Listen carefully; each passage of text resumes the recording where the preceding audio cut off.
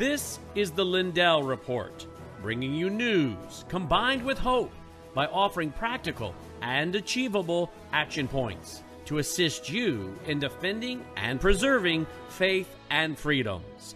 And now, here is your host, Mike Lindell. Welcome. Glad you are with us. The Lindell Report. I'm Brannon Howse in for Mike Lindell. We hope to have Mike back with us tomorrow night. He is traveling and, again, out there trying to fix 2020 and save America.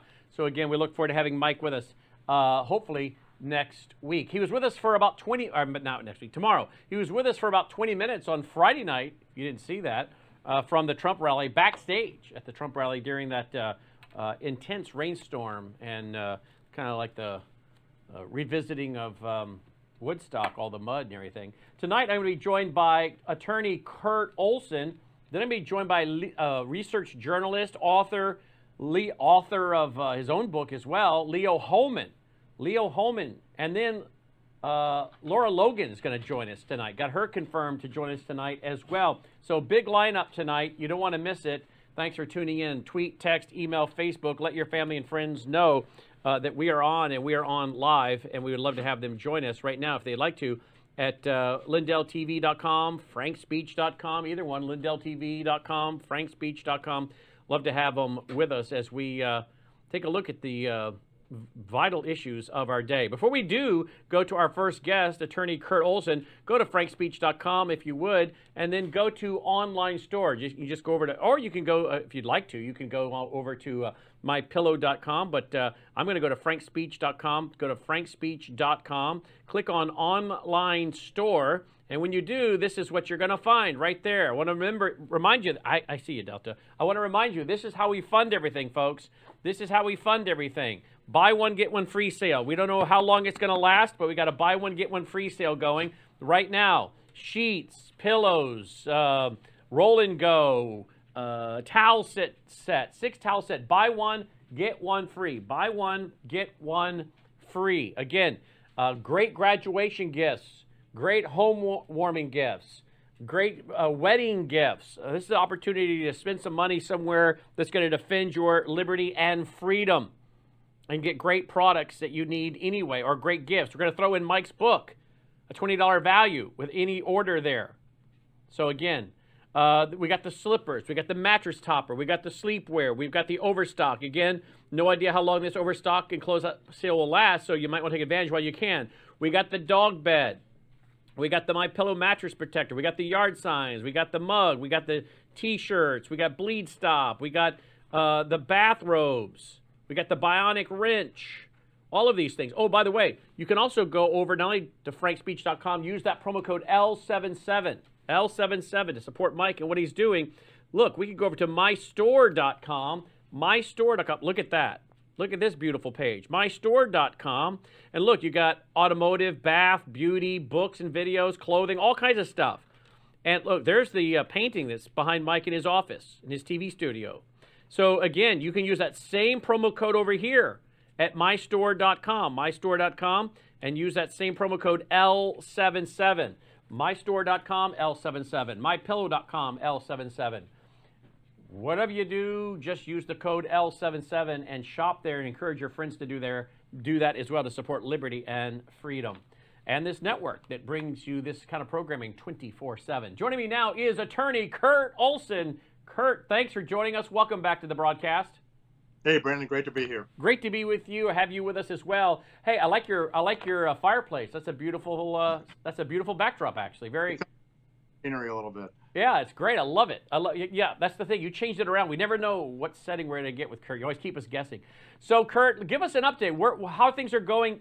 For those who don't know, he's an attorney. He's one of the best attorneys out there, and I'm not the only one that thinks that. But give us an update on some of the fights that you are carrying out, maybe an update on some of the things related to the injunctions related to stopping the electronic voting machines. Yeah, so we filed an amended complaint on May 4th last week in Arizona. Again, that is a complaint to prohibit the use of electronic voting machines. And we represent Carrie Lake and Mark Fincham. They are the plaintiffs. It's nonpartisan. The attorneys, a terrific law firm, Parker, Parker, Daniels, and Kibbert, as well as Alan Dershowitz, are on the papers. And that demonstrates that this is really a nonpartisan issue. Everybody should want a free and fair, and most importantly, accurate election where people know that their vote is secure and they know that their vote was actually cast accurately. So that amended complaint was filed on May 4th. The next step will be to file what's called a motion for a preliminary injunction.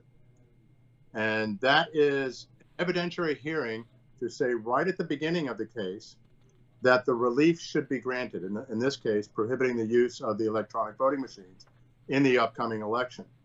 The standard for a preliminary injunction, or for granting it, is to show irreparable harm, a likelihood of success on the merits, and the public interest is at stake, all three of which we can demonstrate. So there will be an evidentiary hearing, almost like a mini trial, up front with expert testimony that will show exactly why these machines are neither secure nor transparent in terms of their operations, and therefore are not suitable for use in elections, and most importantly, in the upcoming 2022 election this November. The first case is Arizona, as I mentioned. We will be filing additional cases in the coming weeks, including likely in South Dakota, as well as Alabama, and other states such as Wisconsin, Minnesota, Colorado, just to name a few. But there will be a whole host of these cases filed around the country. I'd also like to note, Arizona was not exactly the first action to bring this issue to light. That was actually filed by another group, or group of plaintiffs, in Georgia against Secretary of State Raffensperger and other election officials, for example, in Fulton County. That case has been kind of dead in the water.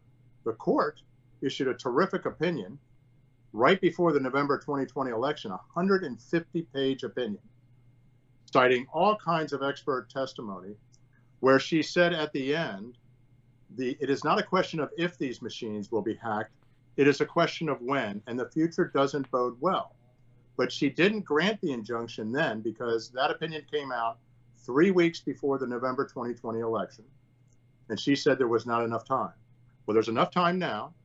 We also, as part of this injunction, have an alternative voting system that's totally secure, totally accurate. It involves hand counting with the ballots under camera every step of the way with secure paper, and that the person who casts their vote will be able to monitor their vote as it goes through the counting process, so that each individual, and this is critical, each individual will be able to be assured, and they will be able to verify that their vote was accurately counted. And that's a critical distinction than what we have now. These voting machines, they've often been called black boxes. When your ballot goes in there, you don't know what happens. The voting machine companies and the politicians that all talk about how accurate these things are and how no fraud has been found.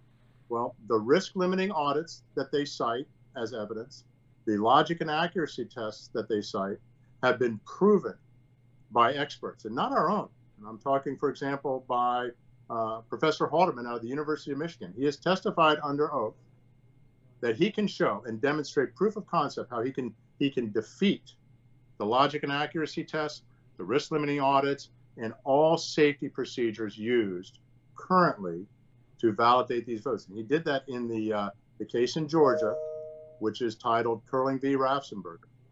So there are a number of infirmities with these electronic voting machines that we will show they are inappropriate for use in elections. Just like France, I might add. France does not use electronic voting machines for the very reasons that we are citing here, which is that they are neither secure, can never be made totally secure, nor transparent. In other words, they're concerned about the cyber threat. Wow. Kurt, you want to speak to this issue? Fact, did you know that in 2010, the U.S. Department of Defense found thousands of its computer servers sending military network data to China? The result of code hidden in chips that handled the machine's startup process. Fact, in 2014, 14. Intel Corp discovered that an elite Chinese hacking group breached its network through a single server that downloaded malware from a supplier's update site. Fact. And in 2015, the Federal Bureau of Investigation warned multiple companies that Chinese operatives had concealed an extra chip loaded with backdoor code in one manufacturer's servers. Can you speak to this issue and how it relates to the injunction? And so that's a threat, and those are real-world examples of the threat that we face that exists not only in those Department of Defense computers and so forth and private sector computers, but in our electronic voting machines. Many people may not know that the electronic voting machines that are in use today, many of their critical components, the circuitry, the motherboards, and so forth, are either manufactured or assembled in China.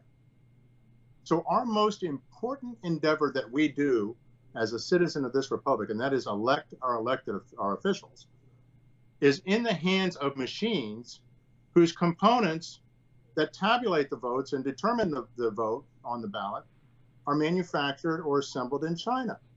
And go figure that that's a significant threat that to this day is not addressed. So there is no security, and the examples that you just cited are real-world events that show the nature of this threat. And if you think about it in terms of our adversaries, to be able to control the outcome of an election is far, far greater than any kind of commercial gain one could get by stealing proprietary data or finding, Visa or MasterCard data, credit card data, things like that. If you can control the outcome of elections, you can control a country. And what better way for any of our adversaries to actually attack us? And so if you look at what President Trump did in November 2020, or in preceding that election, he, for example, brought on sanctions on China as well as tariffs and so forth. So there were billions and billions and billions of dollars.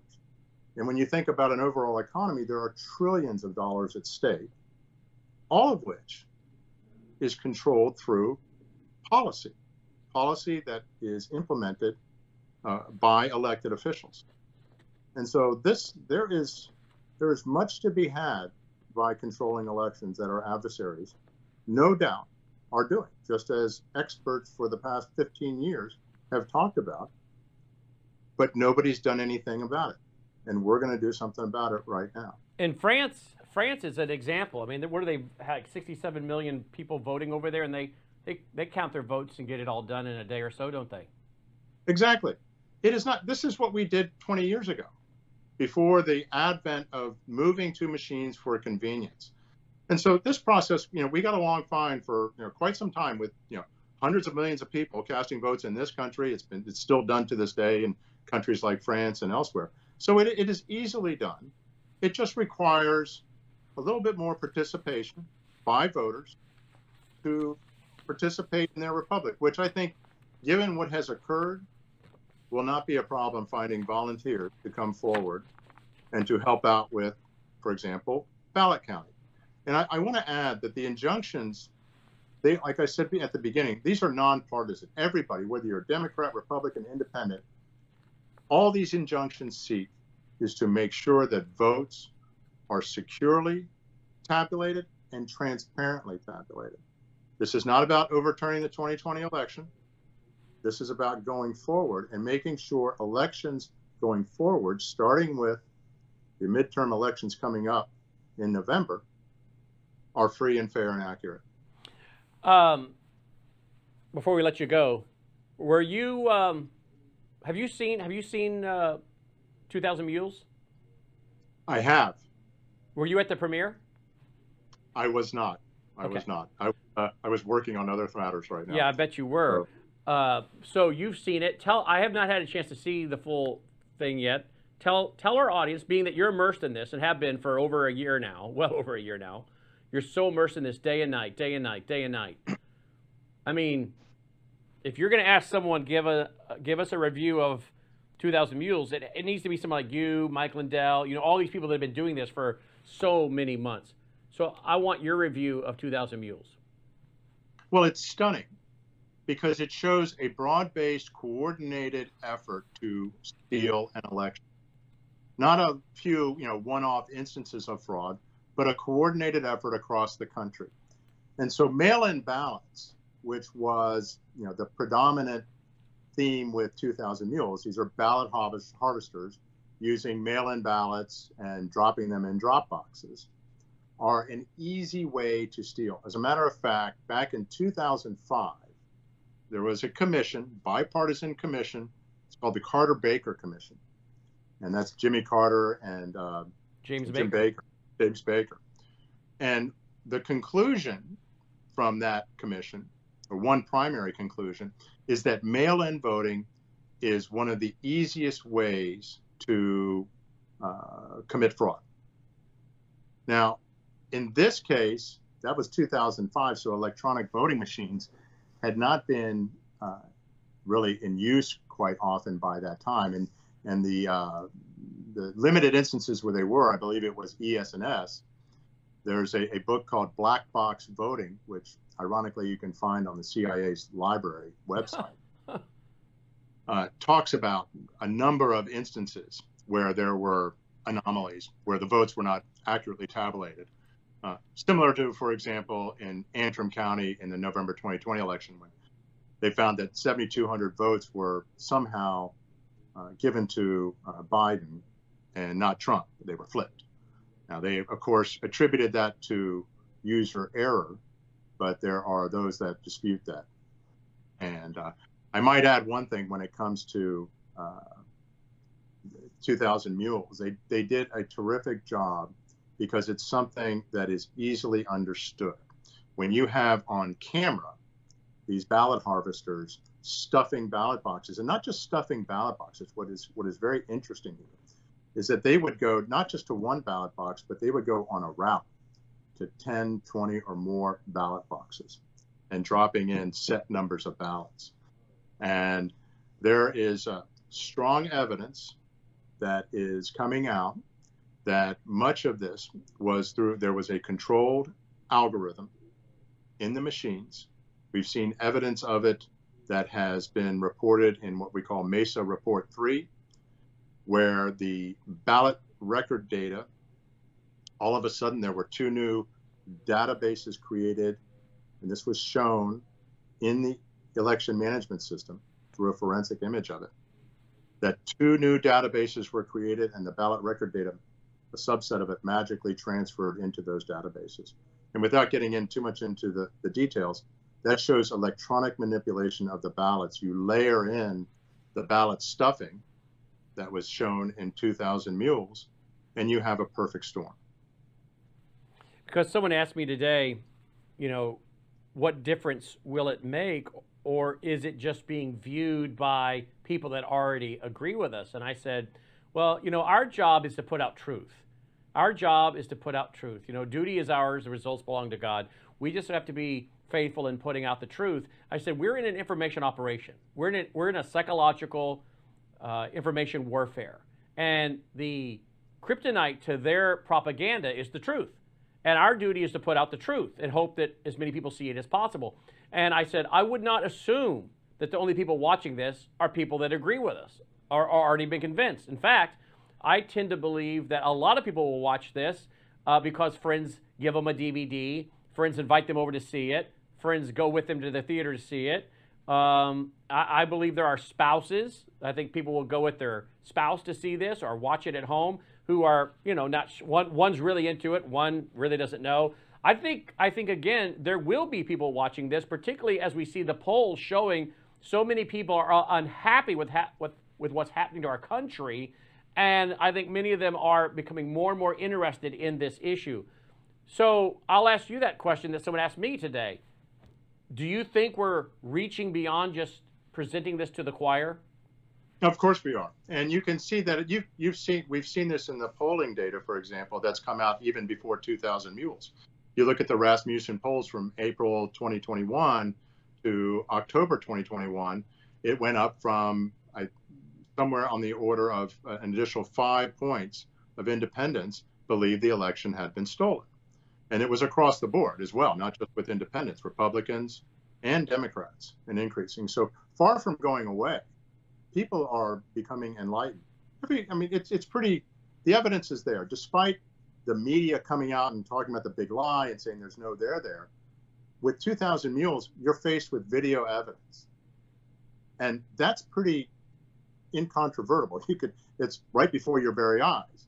Now, of course, many will say, just as the 51 intelligence professionals got out there and said that Hunter Biden's laptop was Russian disinformation, only to be shown to be, that was falsely stated, to be polite. Those 51 intelligence professionals made a false statement about Hunter Biden's laptop being Russian disinformation.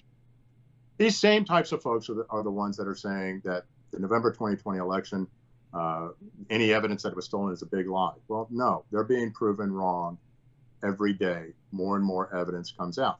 And to your point about are more people learning, yes, I can give you anecdotes where I live. It's not exactly a hotbed of conservatism.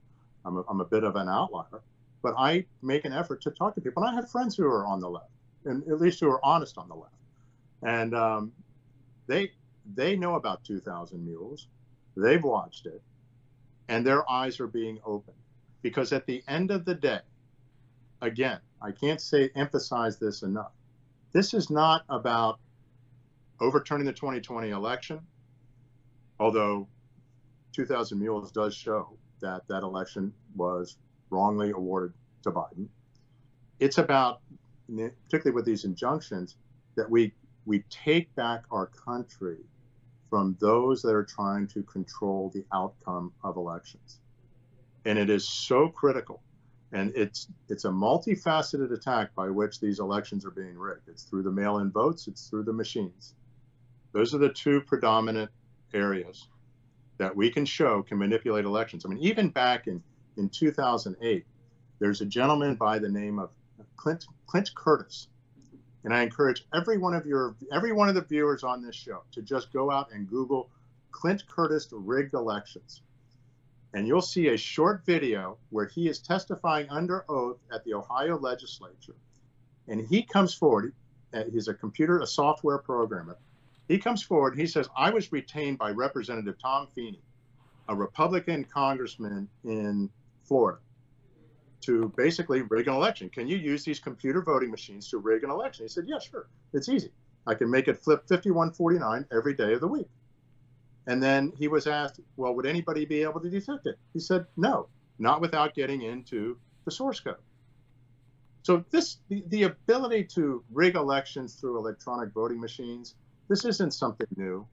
It's well known, particularly amongst software engineers and computer science types, that these machines can be used to rig elections. It's ridiculously easy to do it. And as Professor Haldeman said, all of the safety procedures that supposedly ensure the integrity of the vote, he's testifying on earth. I can get around them easy. The other movie that I would encourage everybody to go watch, and it's posted on Frank's Speech, and it's Hacking America's Electronic Voting Machines. It's about an hour long.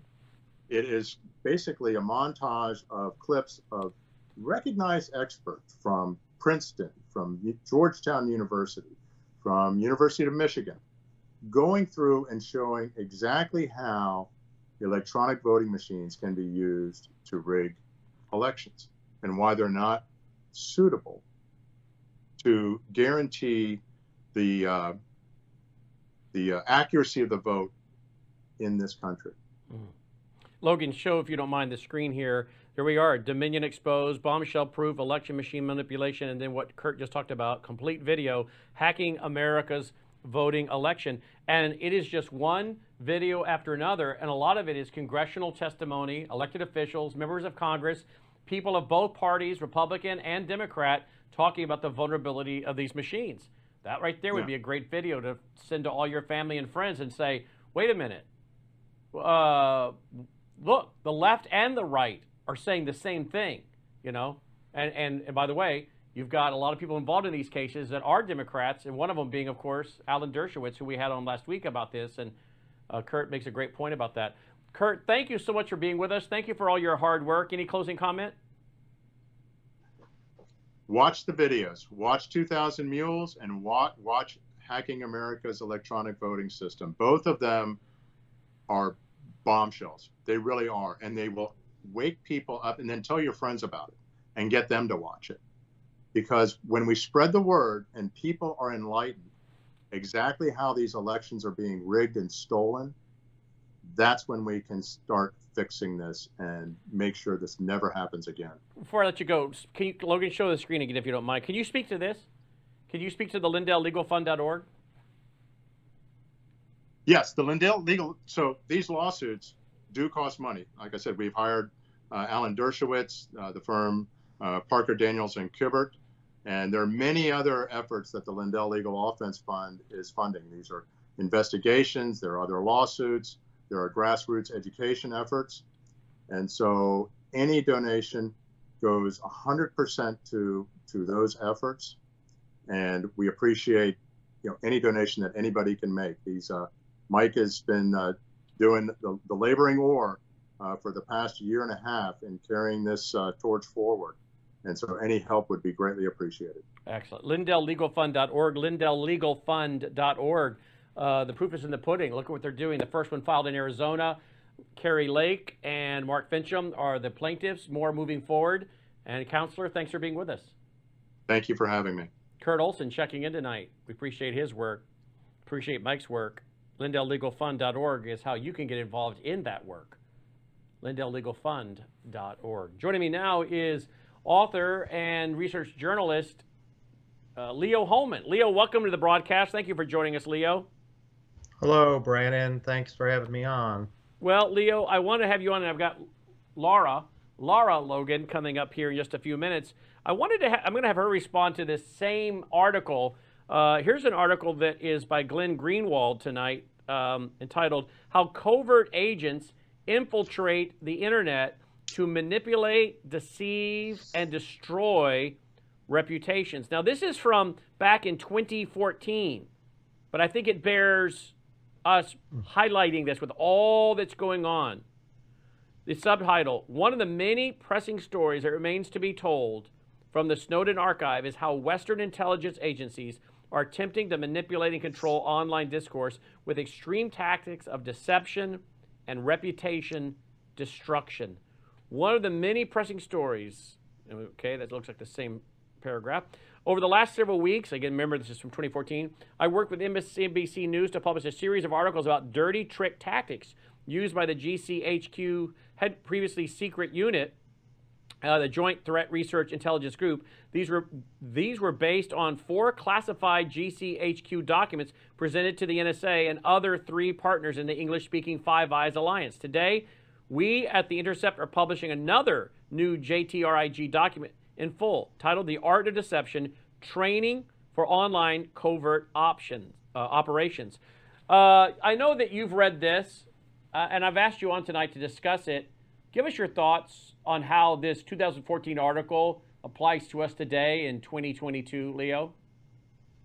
Well, we see, Brannon, all the time these, we call them trolls, right? Right. And some of them may be, legitimate left-wing activists, but how many of them are actually paid by the government or paid by some NGO or far left nonprofit to go into the chat rooms, go into the online communities, go into the Facebook groups? A lot of them are private groups on Facebook where people are supposed to have like-minded interests, and yet we have other folks infiltrating those groups, according to this article, and putting out false information, stirring up dissension between people who thought they were like-minded, and posing sometimes that they will hijack someone's identity and pose as that person to put out information in that person's name. I recently had that done to me, Brannon, on my Telegram channel.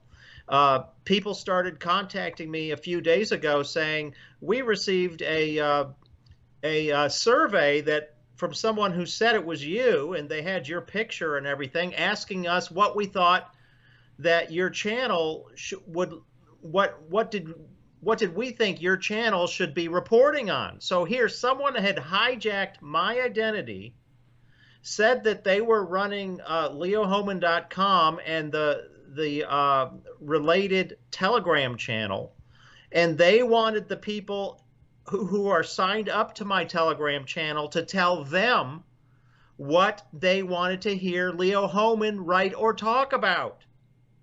And so I never did find out who it was. I'm still looking into it. This is very fresh, but it goes on all the time. I had it happen to me. I had it happen to me, and we still have the screenshots. I had it happen to me in 2017. Someone set up a Twitter account, used my name, just changed the spelling of my last name, used my picture, used my organization logo, and started tweeting out as me. People thought it was me, started following me. Then they started tweeting out racist comments, okay?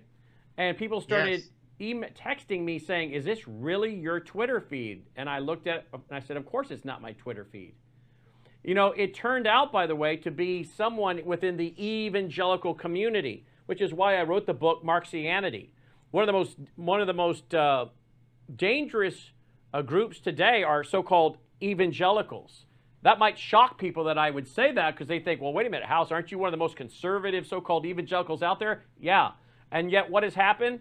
Pretenders and actors have penetrated the evangelical community, as they have the conservative community, to act like conservatives, to act like evangelical conservative Christians, and they're not. And what we were able to do is track this back to a group of people that many folks would say, if I named the name of the person and who's around them, oh, that's a very conservative evangelical. Not so much. Some of these people have written books. They've written books, claim, and again, they're supposed to be known conservative pastors, writing books telling the church in America that Romans 13 demands that you follow all government, regardless of how cruel, ungodly, unjust, you must obey, you must follow. All civil disobedience against the government is dishonoring to God, disobeying God. I mean, this claptrap, this scubala could be written by the communists, but it wasn't. It was written by a well-known so-called Bible teacher and put out there as poison to the sheep. Poison to the sheep 20 years ago. It's still out there convincing church members and pastors and seminary students that your duty is to surrender to tyranny no matter how cruel, ungodly, or unjust. So the point I'm making is we have people that penetrate these groups, whether it's the conservative group, whether it's the RNC, whether it's churches, church groups, seminaries, denominations. Well, they were wanting to stir up and destroy my credibility within the conservative evangelical community, so they started doing this. So I know exactly, when you talk about trying to destroy somebody to their community or to their larger following, I know exactly what you're talking about. I've had it done to me. Yeah, that is, if you read this article by The Intercept, that is apparently the overarching goal of these government agents. And most of them are government agents, either directly or through contracts with private entities that this operation is running. And so they hire people to infiltrate these groups, to in some cases gain the trust. It sounded like from reading the article, gain the trust of the person that they have targeted, and then they can get information, compromising type information from that individual, and then spread it around. And they actually, the article said, would send emails to their friends and family after they got the compromising information and try to destroy that person's reputation. Unbelievably evil, Brannon. Yep, absolutely. Look at the screenshot. Discredit a target. Set up a honey trap. I'm not going to name names because they've come out and apologized and taken a beating, so I'm not going to add to it. But there are conservative figures that have been set up by honey traps. For those who don't know, do you know what a honey trap is, right, Leo? I've read it in the article. Yeah. Do you want to explain to the audience what a honey trap is? Apparently, somebody will reach out to an individual, one of these agents, and sort of develop a romantic relationship with them. Again, getting compromised information from the person, then turning around and using that against the targeted person to destroy their reputation. Very common communist tactic, by the way. Send in a beautiful girl. Send in a beautiful lady. Absolutely. They bump into them in a restaurant. They bump into them in a hotel lobby while they're waiting for someone or a ride. Maybe they're sitting outside somewhere having their dinner by themselves, and however it's done, they end up, maybe they follow them around the country as they're speaking at different functions, and this person keeps showing up and showing up and showing up, and you're thinking they're just a real avid so-called fan, or conservative. Right. Well, they keep showing up where you're at and talk to you a little bit, and the next event they're there, talk to you a little bit. Next event, another state, they're there. Until you've built enough of a rapport with them that you start feeling like they're friends, and pretty soon that, and again, oftentimes for the guys, it's an attractive gal. Sometimes they're younger than the guy, and it's a honey trap. It's meant to get them in a compromising position so they can then use that to destroy them. This is a very common communist tactic, and sometimes it was done with the communists where they get them into a hotel room and then they've got the video. They've got one-way mirrors, and they're filming it all, and it's being used. Now it's being used to control them and to blackmail them and to get them now to say things that they would have never said before, but now because they don't want to see their reputation destroyed, their marriage destroyed, their family destroyed, now all of a sudden you wonder why these people are going along with it and have changed, not the same people they were before. Maybe we see this happening with people that get elected. They're elected within a few months or a year or two. They're not the same candidate that everyone voted for. They could have been the victim of a honey trap. This is a real problem in Washington, D.C., Brannon. From what I understand, people who are very well versed in the Washington, D.C. culture tell me that this is a problem among many of the conservative politicians on Capitol Hill. They go up there with good intentions, but they start going to, the cocktail parties and whatever. Maybe someone slips something in their drink, gets them loosened up, and then before you know it, they're in a compromising situation. They could even be passed out, but a picture is snapped, and then they've got this picture or this video to use against that politician, and we wonder why he turned from conservative to rhino. Yep. Here's another one. Change their photos on social network sites. Write a blog purporting to be one of their victims. Email, text their colleagues, neighbors, friends. Leak confidential information to companies, the press, via blogs. Post negative information on appropriate forums. Stop deals. Ruin business relationships. Using online techniques to make something happen in the real or cyber world. Two broad categories: information ops, information or influence or disruption, technical disruption. I mean, this goes on and on and on. And the sad thing is, it seems as though this is being used by some of our intelligence agencies in the U.S. Well, would that surprise you, Brannon? No. No. And it's my belief that what they feel they can't get away with legally, because, it is illegal for the CIA to be spying on any American citizen on U.S. soil. They cooperate with their counterparts overseas in the UK, and they get the UK intelligence agencies involved over here in the United States to do some of this spying, that they're legally, constitutionally prevented from doing for themselves. They farm it out to these foreign intel agencies. I know that goes on for a fact as well. Now, Brannon, do you remember the name Cass Sunstein? Oh yeah, absolutely. He is also mentioned in this article that you're referencing. Really? He was in the Obama administration, Cass Sunstein. He was one of the ones wanting to really control the internet and set in policies like sidewalks. So, like, for instance, Frank Speech, that Mike has spent so much to build. If Cass Sunstein's ideas were put into place, if I remember correctly, he would have a sidewalk on the side, and anyone that disagreed with what the site is doing or what we're saying now, they could come on the forum and post links to other things, comment, whatever, and we couldn't stop them. We would have zero control over that. So now we have people can come on, they can comment with the comment section under the player. But if someone comes on here and starts spreading lies, putting out misinformation, using foul language, we can block them and get rid of them. On a public sidewalk, we would have no control. They could come on here and say and do anything. So if we're doing a show saying, look, this is the cultural Marxist agenda using the LGBTQ agenda, or whatever it might be, or here is the myth of, you know, carbon credits or the Great Reset. They could come on there and use our audience that we built, we paid for, and our servers to put their comments to refute us, and we have to pay the bill for them to be able to come on our website. Absolutely. And see, that's where they want to go with the internet, Brannon. And they want to also go right down to the ISP level, to where if you have been called out, say, by this new office, this new disinformation governance board that Sleepy Joe Biden has set up in the Department of Homeland Security. Now, they could put you on their radar and put strikes against you like they do in China. And it's just the social credit scoring system applied to your internet connectivity.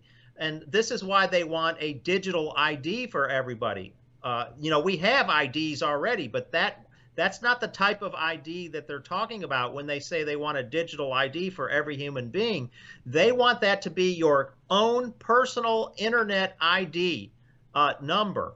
And by the way, people that refute what he's saying, we have the screenshots from Klaus Schwab's World Economic Forum where they openly show their wheel and they talk about a digital world, a digital economy, a digital ID, and your ability to vote, get online, purchase things. It's all based on that. So they decide that you're a domestic terrorist, Leo. We're not going to let you vote. Look at the judges right now. Look at the judges ruling that a candidate, oh, they're subversive. They can't be on the ballot, right? Or what, the things they're trying to do now. You're like, they tried to get Marjorie Taylor Greene off the ballot. Yes, yes, yes. So they label her. Oh, she's an insurrectionist, or she's what? She can't be on the ballot and get a wacko judge to rule that. Well, pretty soon, they're going to be that to voters. Oh, you're an insurrectionist. You're not allowed to vote. They turn your digital ID off. You don't vote. Exactly. That's why they want everything done electronically online, Brannon, because then once all of life is conducted online, it will be so easy to cut people off from it if they don't toe the government narrative and the government line. All they have to do is temporarily or permanently suspend their ability to connect to the internet, and therefore their life is over. Like you said, they won't be able to buy anything because most goods and services will be traded online with digital money. Yep. You won't be able to get information. You won't be able to hold a job if you don't have connectivity to the internet. So they're trying to get these proposals through. They're trying to sneak them in through the back door, just like they're trying to do with the new health regulations through the WHO. This is the way global governance is going to come into place. It's going to be always through the back door. It's never going to be front and center on the nightly news, discussed, debated, talked about, or argued. It's all going to be done sort of coercively and surreptitiously. Absolutely. Logan, is Lara ready? Okay. You want to come get my phone and you can call her or text her? We're trying to get her on. We had Lara Logan scheduled, but we're having a hard time reaching her. So Logan, come get my phone. You can text her or call her. By the way, tonight I'm glad to see you having her on, Brannon. Yeah, absolutely. Thank you, Leo. If we can, if not, we'll reschedule her for tomorrow night. Let me tell you one of the things we're going to talk about tonight, Leo, on my show during the 7:30 Central to 9 o'clock Central time slot. We're going to talk about this deal right here. Up to 10 million Americans may suffer from rare alpha-gal syndrome, which causes sufferers to develop an allergy to meat. Now, I read this story 3 or 4 years ago about a gentleman that got bit by a tick. He got bit by a tick and went out. He was on vacation with his family, and he had a nice steak for dinner. A few hours later, his throat started to close.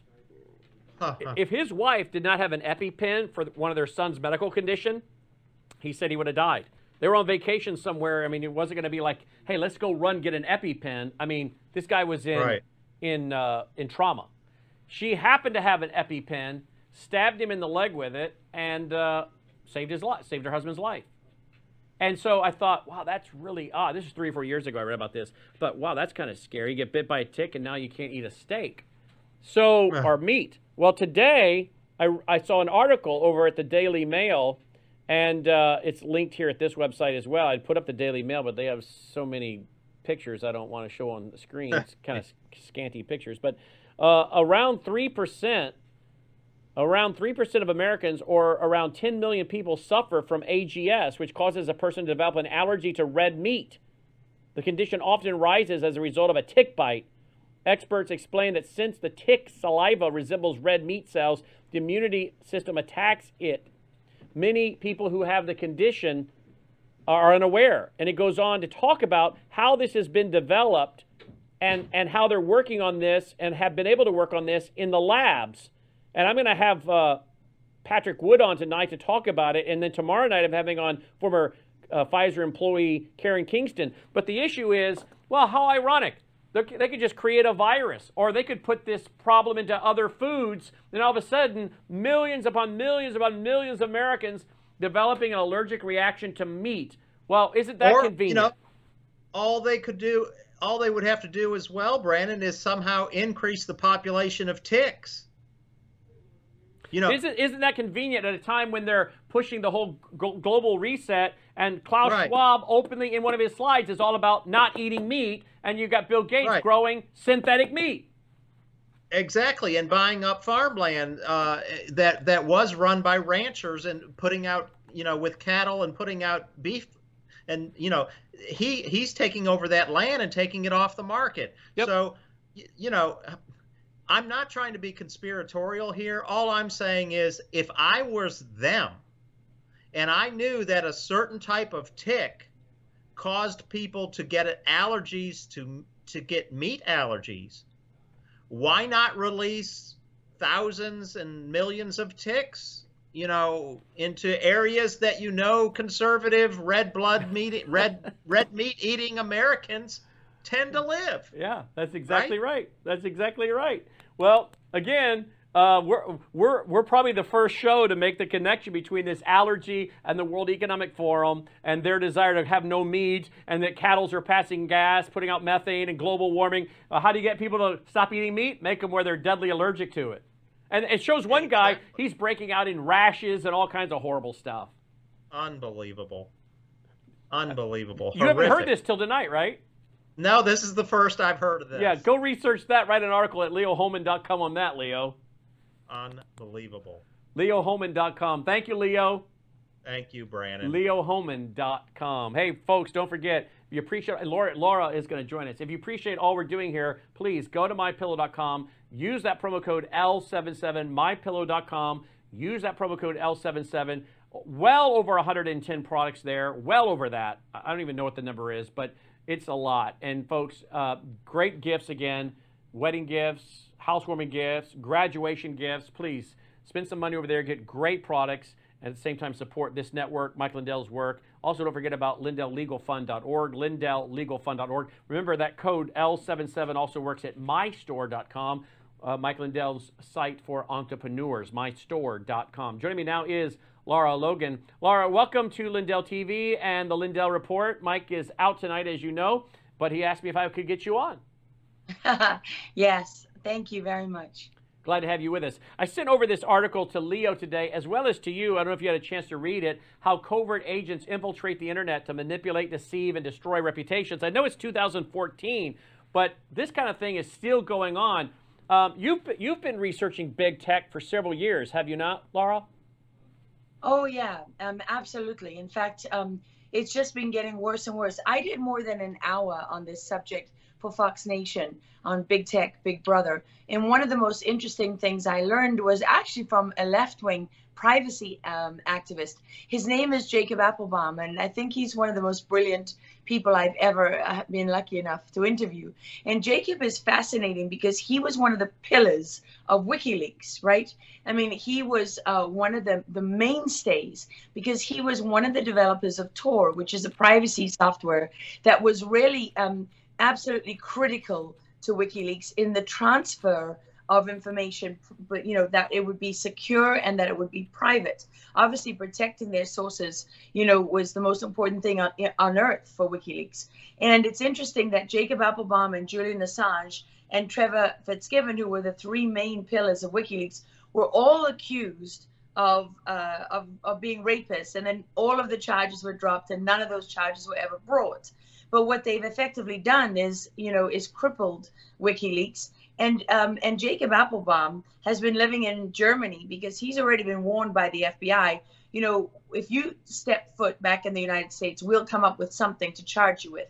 Why? Because Jacob Appelbaum is one of those people who saw early on what the internet was doing to privacy and what the United States government was doing through technology. And where he opened my eyes, which I think is really important for people to understand, is he was one of the first people to say to me, there is no line between big tech and big government. This line that you think exists is an illusion. And, one of the examples that he gave to support that was being at an event with Eric Schmidt from Google and listening to a speech by Eric where he stood up and basically talked about how they could use Google and use Google Earth and all of the technology and the data and the tracking systems and everything that they have to track terrorists and then to take them out and get rid of these people and eliminate them. And when Appelbaum was sitting there in the audience, what he told me he was thinking was, but wait a minute, you're Google, right? It's not your job to eliminate terrorists. Isn't that the job of the United States and, the Defense Department and so on and so on? Don't we have rules for this and laws and, shouldn't there be limits? And why are you getting involved in this?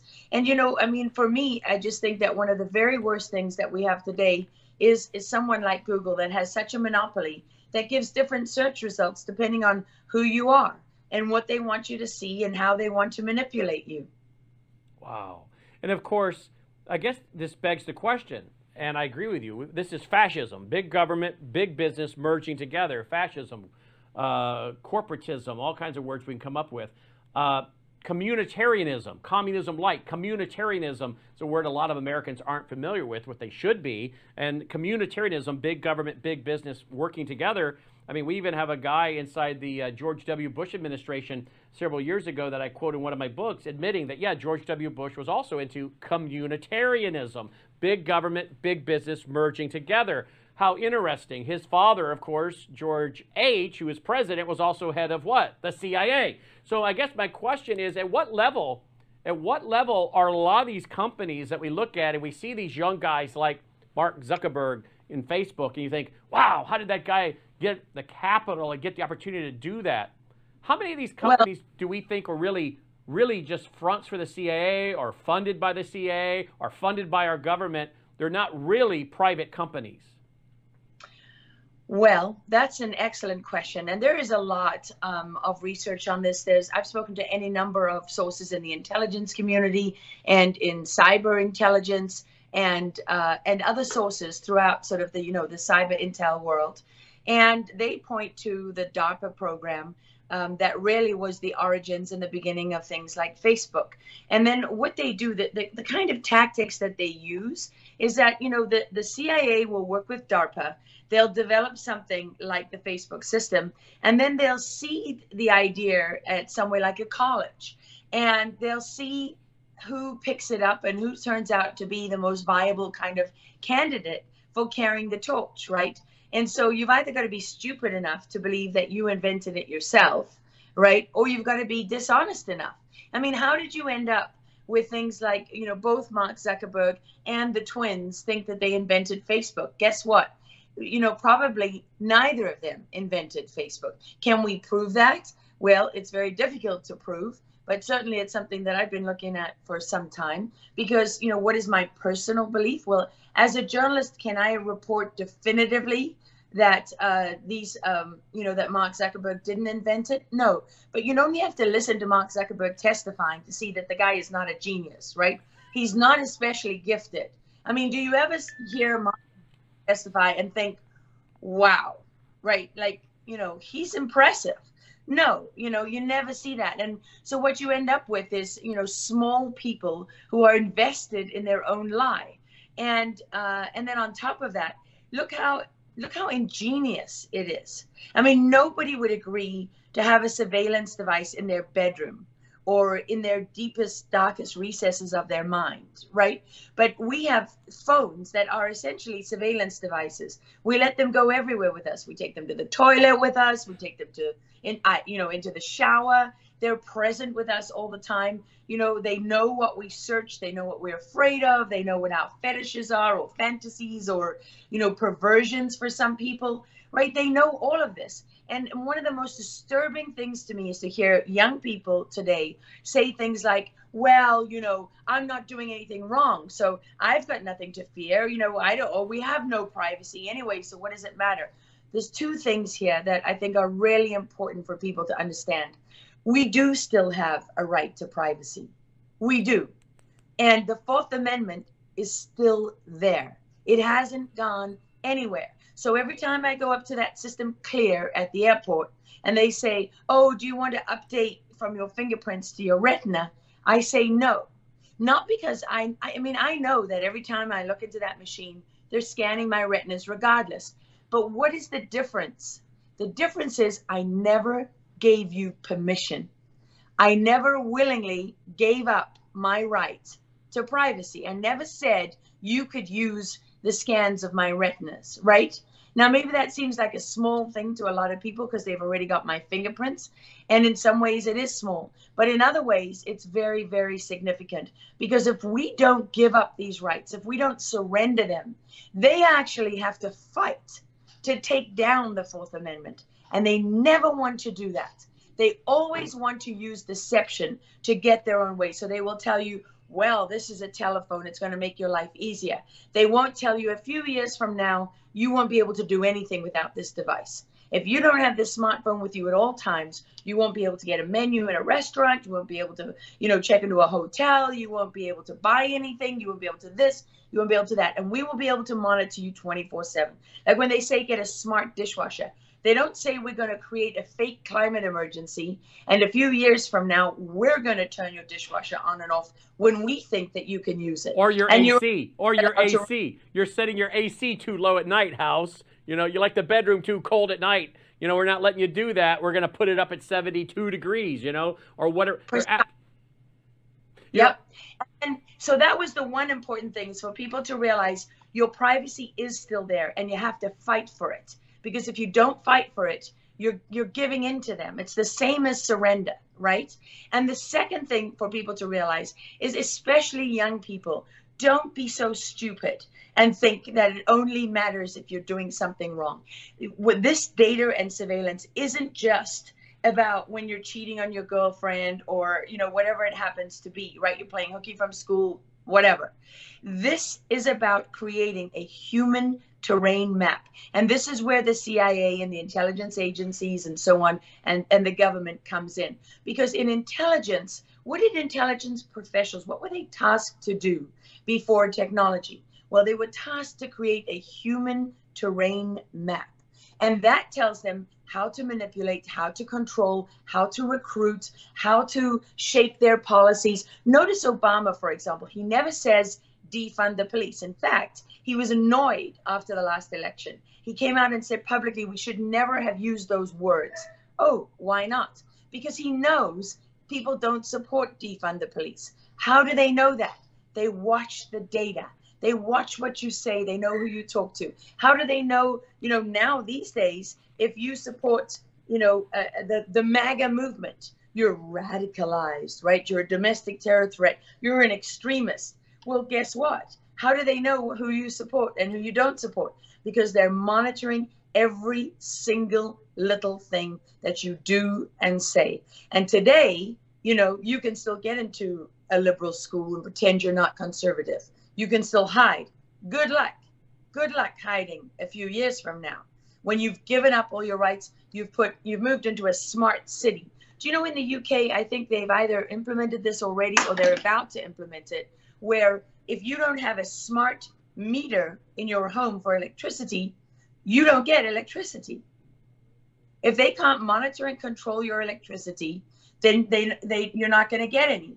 And where this becomes even more important is that you will see a lot of developers going into poorer communities, right, disadvantaged communities, minority communities, and so on. And what do they offer as a panacea to all your problems? A new smart city development or a smart home. What is a smart home? A smart home is basically where they build all of this technology into the walls, into the actual infrastructure of the house. And they tell you, oh, you're going to have free Wi-Fi. You're going to love it. And, you know, you can say goodbye to the days when, you know, you have to pay your electric bill and then your water bill. And then no, we're going to simplify your life for you. You don't have to go to the doctor. You don't have to have health insurance because we're going to have a doctor on standby for you. And you're going to do telehealth. They don't tell you that telehealth has obliterated the HIPAA laws, obliterated your rights. You need to fight for those and take them back. They don't tell you that when all of your services go through one single Wi-Fi portal that they give you for free. Okay, first of all, there's nothing free, right? As my mother used to say, everything has a price and there's always someone waiting to mug you. Okay, so what does that mean? It means they have the control. They can turn off all of your services at once and turn it on, or, you know, punish you. Look at what they're doing to people because of January 6th. Look at what they are doing. I met a young girl just a few months ago. She went and spent, I don't know, a week or something, a few days in an orange jumpsuit in a small police station in Texas because she went to the Capitol on January 6th. Can you imagine that? Who would have thought that American citizens would be sitting in jail in the United States of America, denied due process, having never been convicted of a crime, in an off-site correctional facility that was built for foreign terrorists, and nobody would care.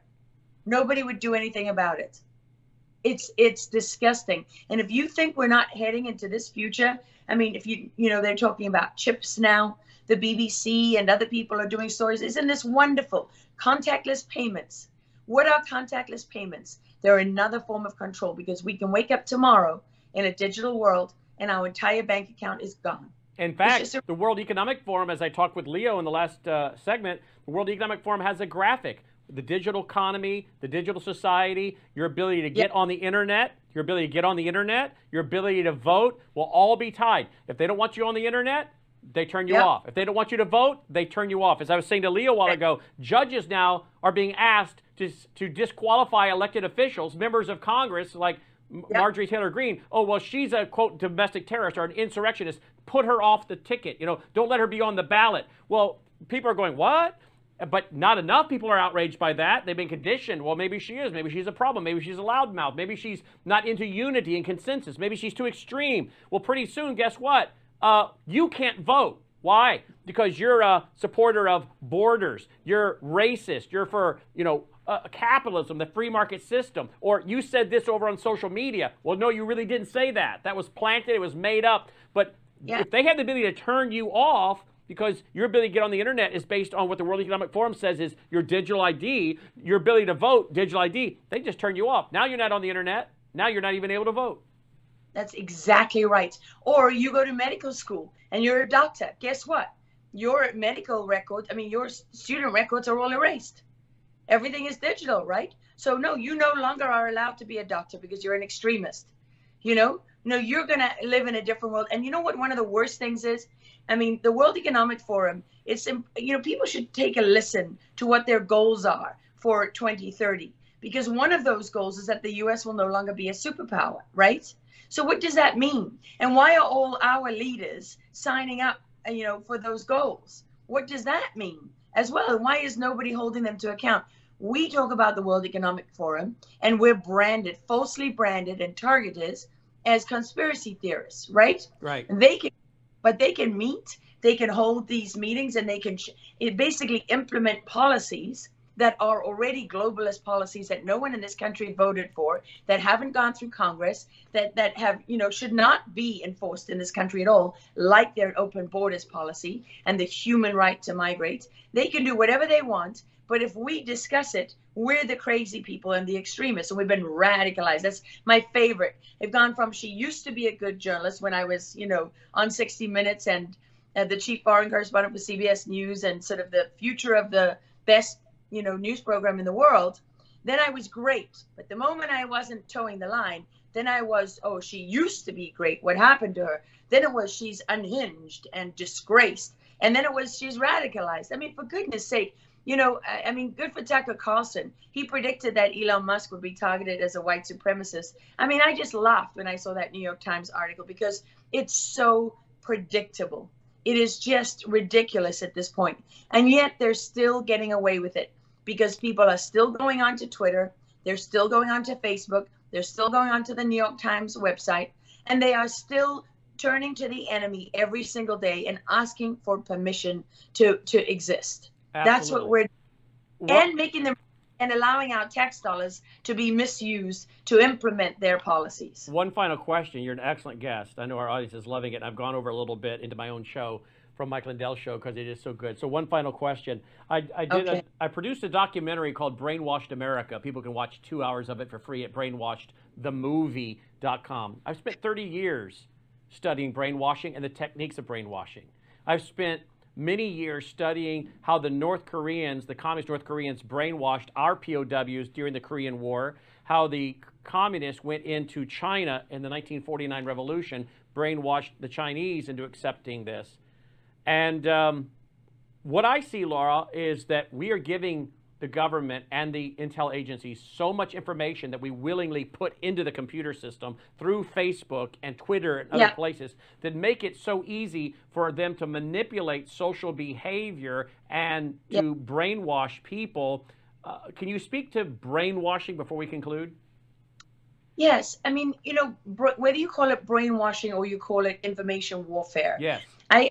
I prefer information warfare because I see brainwashing and propaganda as weapons within a broader war, right? So propaganda and brainwashing are only two different parts of information warfare. And you're right, all of this is done to manipulate us. And you know, one of the very interesting things that I've learned of late is how significantly both sides are brainwashed. I mean, it would be great to say that it's just this side or it's just these people, you know, I'm not affected. And it's just not true. Here's a great example. When I was at 60 Minutes and CBS for 16 years, I worked I worked as hard as I possibly could. I was as committed and as honest as I am today. I was as thorough and so on and so on. And I worked to find the truth. I had no idea. Let me tell you, the first day when I was working for a production company that was going to air my show on Fox and I had to talk to the Fox press office, I was stunned. I don't think the CBS News press office has any concept of what it's like to work in the Fox press office, where you're under siege from morning to night, morning to night, morning to night. And it's the same for all the anchors and the reporters at Fox. It's really quite something. And so, you know, there were certain things that we just accepted as fact, right? Like, for example, you know, I was once challenged by pro-life protesters at the Hill as I was leaving from a meeting and we got kind of jammed in security and I was stuck there. And so I started talking to people in the crowd and they were really hard on me. They said, you know, you don't give us a fair shake. You only cover us when there's a bombing at an abortion clinic or something like that. And you make us look like lunatics. You never give our side of the story. And I, of course, instinctively defended the media. And it didn't quite stick with me, right? I mean, it didn't sit well with me because I thought about it and I thought about it and I thought about it. And I realized, wow, they're right. They're actually right. Like, we just assume that Roe v. Wade is unassailable. It's the gold standard. And anyone challenging it is insane. Right? Without ever doing a story that really attempted to understand or to give both sides. How many other examples are there of that? Like, look at Roe v. Wade right now. Nobody is saying, hey, guess what? There will be many states, because of states' laws in the United States of America, where you can still go and get an abortion. No, they're treating it as if, oh my gosh, this is the end of reproductive rights for women across the United States and the whole of the world. But don't worry about the famine that's coming. Don't worry about the John Durham case. Don't worry about all those Nazis in Ukraine who are torturing and murdering people with the weapons we pay for as taxpayers. Don't worry about what they're doing to children in our schools. Don't worry about the fact that we have no southern border. Let's get, outraged about Roe v. Wade. And by the way, at the same time, let's control both sides of the narrative once again. I would suggest that anyone who's really interested in this should go back to Joseph Goebbels, because this is where we are today. We are in the midst of, he was the master of propaganda. He knew how to control both sides of the narrative. And, you know, I'll tell you something that's quite extraordinary. So you may recall that during the Second World War, one of Adolf Hitler's signature moves, I'm going to get into all kinds of trouble now again, aren't I? But here you go. One of his signature propaganda moves that was created by Joseph Goebbels was when Hitler would reach down in the crowd and he would pick up a child, right? He was meant to sort of project this picture as father of the nation kind of thing. And I don't know if, I think a lot of your audience will remember in 2016, during the campaign trail, one of the few times that Hillary Clinton was actually outside campaigning was in New York. And as you recall, on her way to her vehicle, she collapsed. And it was a big deal. Everyone, the media went nuts. You know, of course, it's a candidate during an election.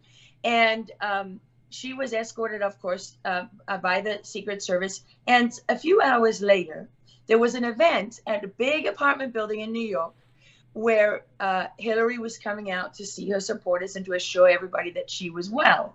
Now, of course, you have this security perimeter, right, with the Secret Service is holding. And you have the doorman under the awning, and you have the media, and then you have the massive fans and everything, and you're watching this live on television. And as Hillary Clinton comes out, and anybody can look up this footage and go back and test my memory and fact check me and do whatever you like, but it's burned into my memory. And as Hillary Clinton comes out, what happens is a little girl breaks free from the crowd and runs across that open space, which is your security perimeter. And Hillary Clinton reaches down and boom. In that moment, it's like, oh my goodness, what are we looking at here? What are we actually looking at? Because that move is copied from Joseph Goebbels. What does that mean? Wow, wow. And I agree with you. The Hegelian dialectic process, pit opposites against each other, pick a side and pit them against each other. That Hegelian dialectic process, it's such a big part. That can never be fixed. Say that again? Create problems that can never, ever, ever be fixed. The color of your skin is a problem. You're white. Oh no, right? You can't fix it. You can't change it. So why don't you spend the rest of your life on your knees, you know, crawling in the dirt, begging for forgiveness? Are you nuts? Yep. But look, COVID can never be fixed. Coronaviruses are never going away. They are never going away, right? So they want to create all of these problems. You have your, what is it, the bias that they say is unconscious bias. How can you possibly fix unconscious bias? It's unconscious. You know, I mean, it's just, and if you go back a little bit further, what's really interesting is even things like AA, you know, that were programs like AA that were created for veterans, right? After, I can't remember if it's the First or the Second World War. What do? They give you a problem that can never, ever be fixed. You're an alcoholic forever. It's not true, actually. I know, you know, a number of people who have been alcoholics who aren't alcoholics forever and who can drink a little bit when they want to, right? But it's part of this thing. Go into a therapist's office. What do they tell you? Create safe spaces around you and don't allow anyone who makes you feel bad into your safe space. That's impossible. That is impossible, because people who love you and care for you sometimes will be having a bad day and will make you feel bad, right? People make mistakes. Relationships are give and take. Not in their world. You know, today they're selling sex robots. Have a relationship instead with a robot. In Japan and London and Vegas and Switzerland, you know, this is where you can go, and they advertise them as life partners. What is that? That's a one-way relationship, right? And if you look at all of this propaganda, what is it doing? It's telling us, it's not giving us solutions. Like when they got rid of Dr. Seuss, it wasn't because of racial slurs. It was because of Dr. Seuss's book, you know, Dr. Seuss Goes to War. One of his main jobs was to counter what? What was Dr. Seuss truly famous for? He was hired to counter Nazi propaganda during the Second World War. That's what he hired to do. And when you actually look at his books, all the places you will go is not a whirlwind tour of Europe, right? It's not a trip to the Caribbean. It's all the places you will go in your life where you experience failure and fear and loneliness, and you disappoint yourself and you disappoint others. And it teaches you that this is normal and this is how you cope and this is what you can do and this is how you can still live powerfully. That's one of the best books ever written. And what they don't want us to do, if you look at the social media, why are our kids today having anxiety? Why are they committing suicide in unprecedented numbers? Why do they reach for a pill? Because we don't teach them life skills. Part of the information warfare is for our children to be the stars and the victims of their own movie. And it's a movie in which they experience very little in the real world. They do it all digitally. They never have to work for anything. You can be a sniper today in this video game. You don't have to crawl in the dirt and go through training. You know, you can do whatever you want. You never get fat in the digital world. So you don't have to worry to work out. And you don't even, you know, you never die because you can just come back. I had to explain to my son years ago when he was like, Mom, why do you freak out about these things? And I said, because they're teaching you that suicide is a solution. They're teaching you that after you murder your brother, right, and then commit suicide because you can't live with yourself, that you then live in the afterlife and you interact from there with the real world. It doesn't work that way. When you murder your brother, you go to jail, right? And when you commit suicide, you never come back. And there isn't some joyous, you know, loving relationship that's complex and complicated and interesting and cool and funny that ensues afterwards. No, that is not a solution. It's a lie. It's a deception. And something, you know, that I think is very, very obvious today to so many Americans is that deception is key to their information warfare strategy. They don't say defund the police because they don't want you to know where you're really going. What do they say? Community alternatives to policing, safe cities initiative. Oh, wait, that sounds a lot like vigilante groups funded by a radical political ideology with no training and no oversight, who can just do whatever the hell they want. That's going to be much better for all of us. Oh, and the technology will be our policemen, right? We won't need prisons because, you know, we're not going to prisons. We're going to re-education camps or, you know, slave labor internment camps. Wait, what does the World Economic Forum mean when it says that most unskilled people will be useless, worthless? That's what Yuval Noah Harari, the senior advisor to the World Economic Forum, says. Right. And you know what the answer is? You know what his answer is? We don't have a plan for what we're going to do with all these useless people. But I'm thinking right now, narcotics, drugs, and video games. I heard it. I watched the video. Drug them up and play video games. So what does that tell you? So does that surprise you then that the Biden administration is trying to legalize narcotics, get rid of all minimum mandatory sentences for people for all narcotics, that we have more Americans dying of drug overdoses and more young people than ever before, over 104,000 for the last fiscal year, and you hear nothing about it in the media, that the rate of fentanyl and other deadly drugs coming over the border is the worst it has ever been, but you hear nothing about that. They're handing out Narcan, which reverses overdoses, like candy to firefighters and police stations and school nurses and so on, teaching our social workers to use it, teaching our kids that if you overdose, don't worry about it, just use this drug, and not admitting that many people, when their brains are deprived of oxygen for a period of time, don't come back with full brain function. And when you OD and you OD and you OD, you can end up a vegetable very quickly. And you only have to go to the homeless camps and see the people there and speak to them to see how many of them are turning into, don't you wonder why we have more mentally disabled or mentally ill people than we've ever had? It's not just because people are admitting it. It's because we're creating mentally ill people because they're the useless members of society. So with information warfare, we can pretend that it's all about, you know, this or that. We can use euphemisms like social justice and never actually do anything to improve the situation for any minority community anywhere in the United States. But we get away with it because we package it as something else, right? And they do that over and over again. In fact, I'm going to create a list, like we call it the BS meter, right? These are the myself and my team, and we laugh about it. And but we want to find those phrases that when you see them, you know, a light should go off in your head, or it should be a warning, right? You should be hearing sirens and know that you're being lied to. Masking terms. Absolutely. Lara Logan, fascinating interview. Thank you for your bright mind You're quick. It's an excellent interview. Thank you so much. Really, I went 19 minutes over into my own show from the Lindell Report because it's so fascinating. I didn't want to interrupt you. LaraLogan.com has been on the screen. LaraLogan.com. Laura, great interview. Thank you for being with us live tonight on Lindell TV.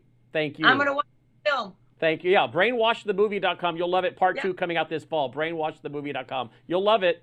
I'm going to watch it. Thank you. Lara Logan checking in. Fascinating. We'll get that, of course, posted up online later so you can share that all over the place. Well, that's the Lindell Report. We're going to get into the Worldview Report now, and then my show coming up. Again, if you appreciate all this, go to mypillow.com. Use that promo code L77. Folks, where are you going to hear this? How many outlets are going to carry something like what you just heard, what we've been covering tonight?